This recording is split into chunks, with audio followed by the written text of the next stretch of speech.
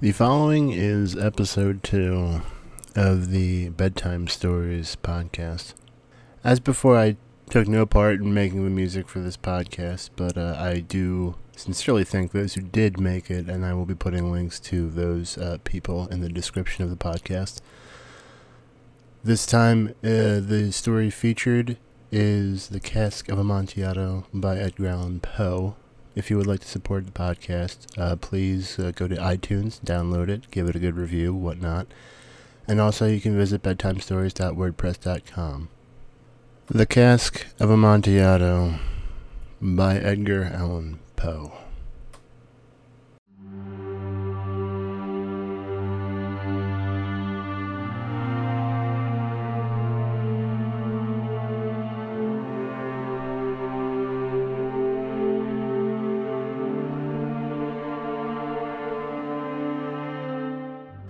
The 1,000 injuries of Fortunato I had borne as best as I could. But when he ventured upon insult, I vowed revenge. You, who know me so well, the nature of my soul, will not suppose, however, that I gave utterance to a threat. At length, I would be avenged. This was a point definitively settled. But the very definitiveness with which it was resolved precluded the idea of risk. I must not only punish, but punish with impunity. A wrong is unredressed when retribution overtakes its redresser. It is equally unredressed when the avenger fails to make himself felt as such to him who has done the wrong. It must be understood that neither by word nor deed had I given Fortunato cause to doubt my goodwill.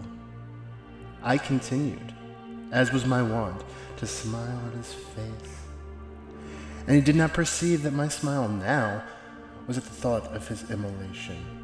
He had a weak point, this Fortunato. Although in other regards he was a man to be respected and even feared, he prided himself on his connoisseurship in wine.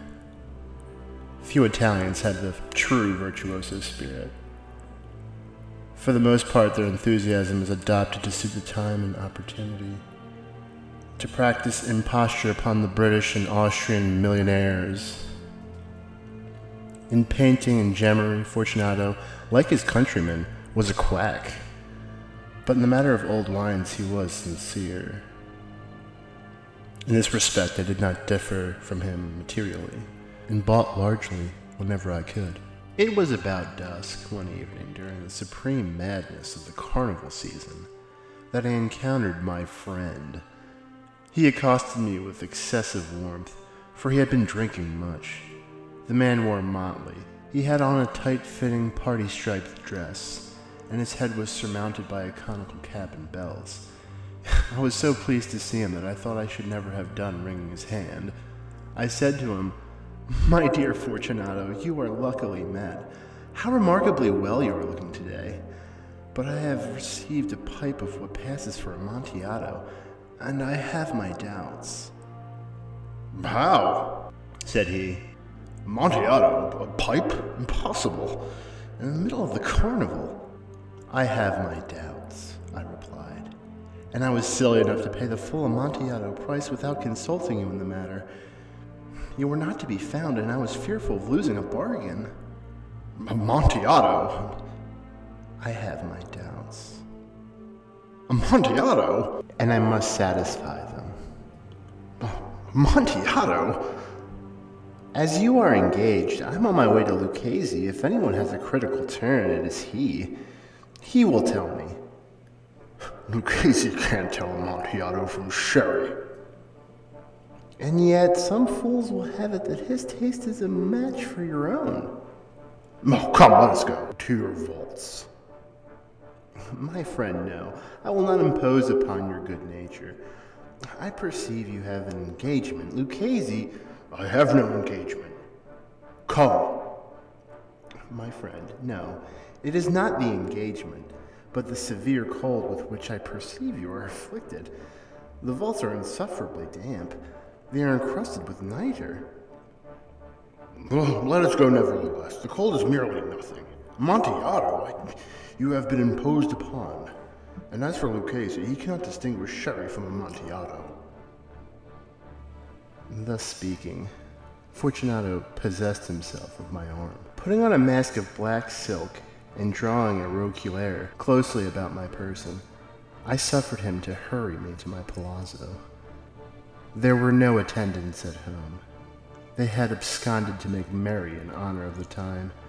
I had told them that I should not return until the morning, and had given them explicit orders not to stir from the house.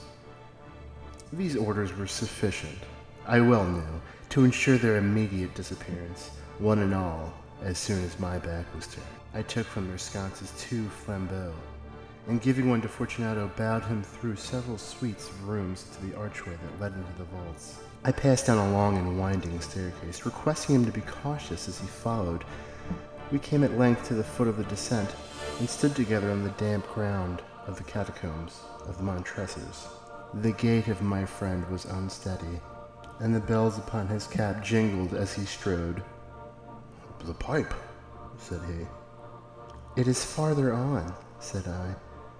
"But observe the white webwork of gleams from these caverns."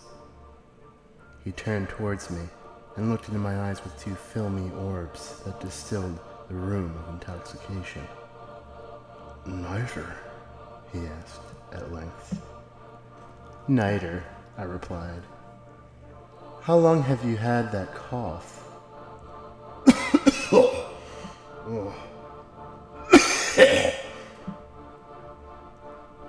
My poor friend found it impossible to reply for many minutes.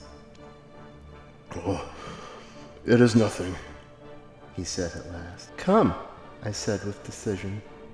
"We will go back. Your health is precious. You are rich, respected, and admired and beloved. You are happy as once I was. You are a man to be missed.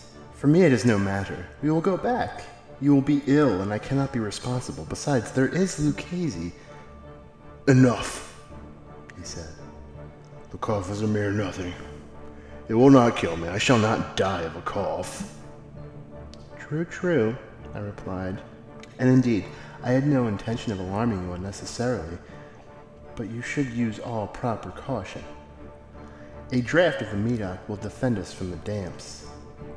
Here, I knocked off the neck of a bottle which I drew from a long row of its fellows, and lay it upon the mold. "Drink," I said, presenting him with the wine. He raised it to his lips with a leer.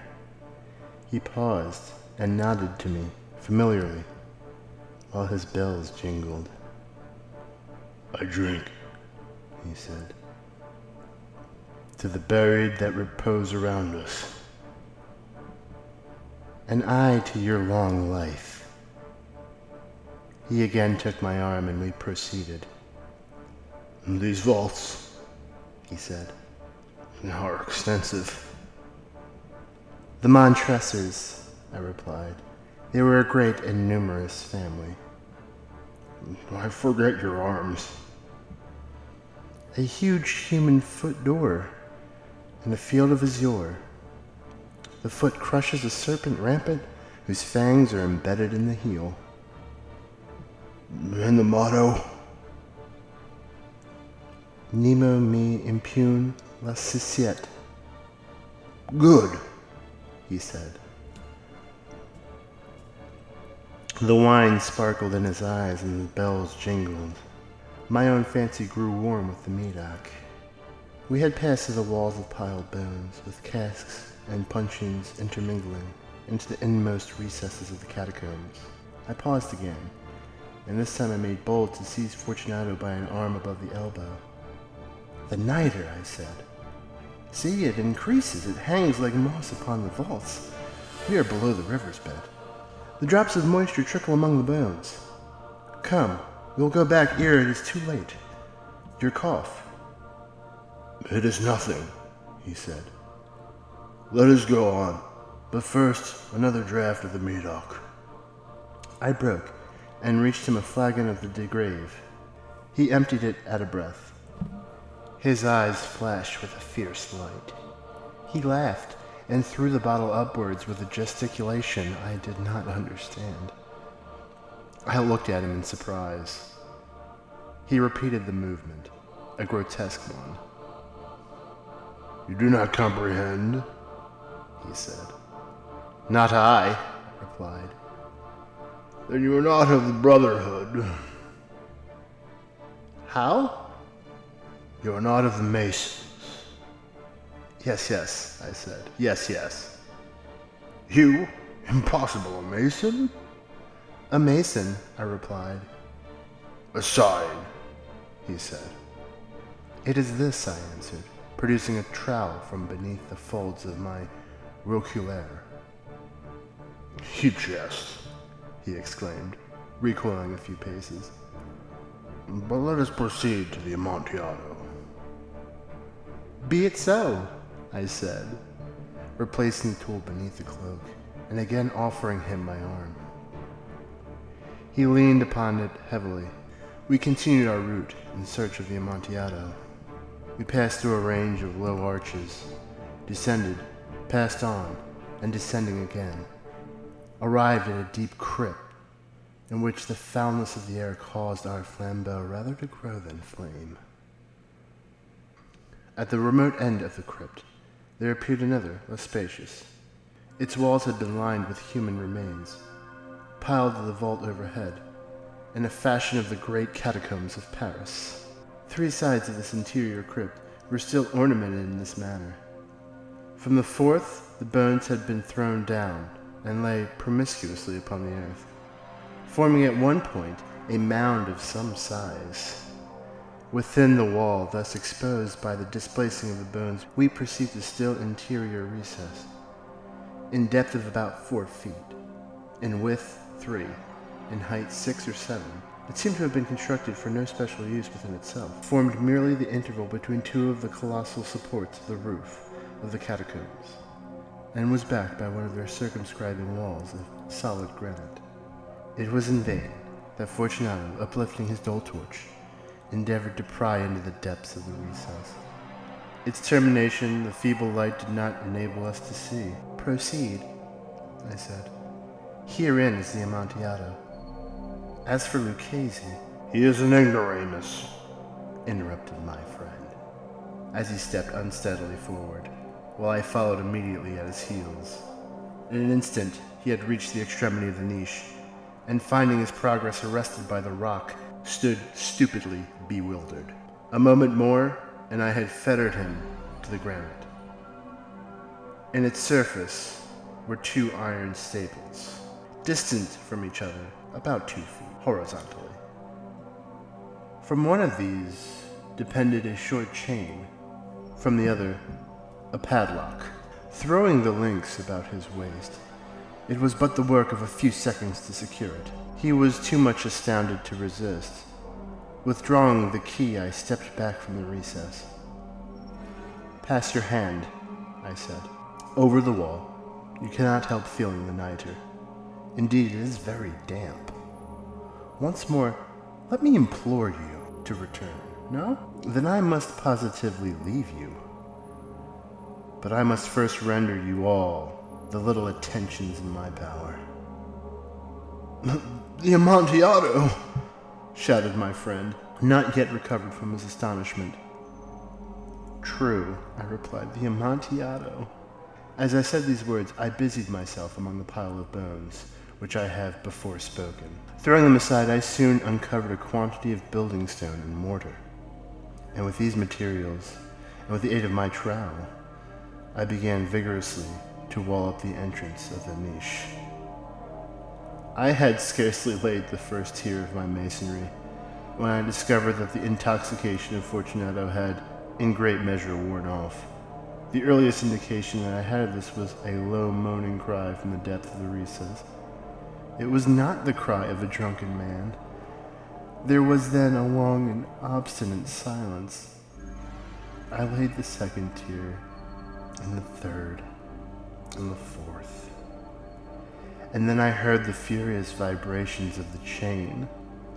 The noise lasted for several minutes, during which, that I might hearken to it with the more satisfaction, I ceased my labors and sat down upon the bones. When at last the clanking subsided, I resumed the trowel and finished without interruption the 5th, the 6th, the 7th tier. The wall was now nearly upon a level with my breast. I again paused, and holding the flambeau over the masonwork, threw a few feeble rays upon the figure within. A succession of loud and shrill screams, bursting suddenly from the throat of the chained form, seemed to thrust me violently back. For a brief moment I hesitated, I trembled even. Unsheathing my rapier, I began to grope with it about the recess, but the thought of an instant reassured me. I placed my hand upon the solid fabric of the catacombs and felt satisfied. I reapproached the wall. I replied to the yells of him who clamored. I re-echoed. I aided. I surpassed them in volume and in strength. I did this, and the clamor grew still. It was now midnight, and my task was drawing to a close. I had completed the 8th, the 9th, and the 10th tier. I had finished a portion of the last and the 11th. There remained but a single stone to be fitted and plastered in. I struggled with its weight.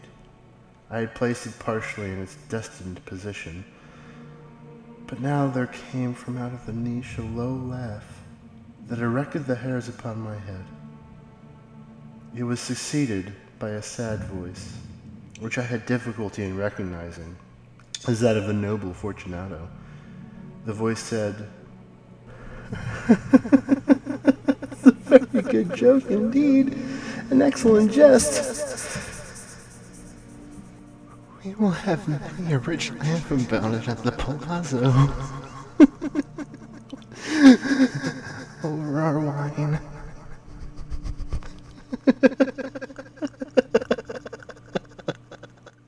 "The Amontillado," I said.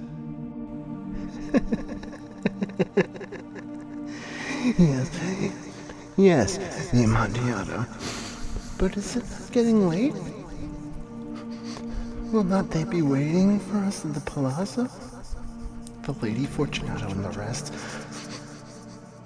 Let us be gone." "Yes," I said. "Let us be gone." "For the love of God, Montresor." "Yes," I said. "For the love of God."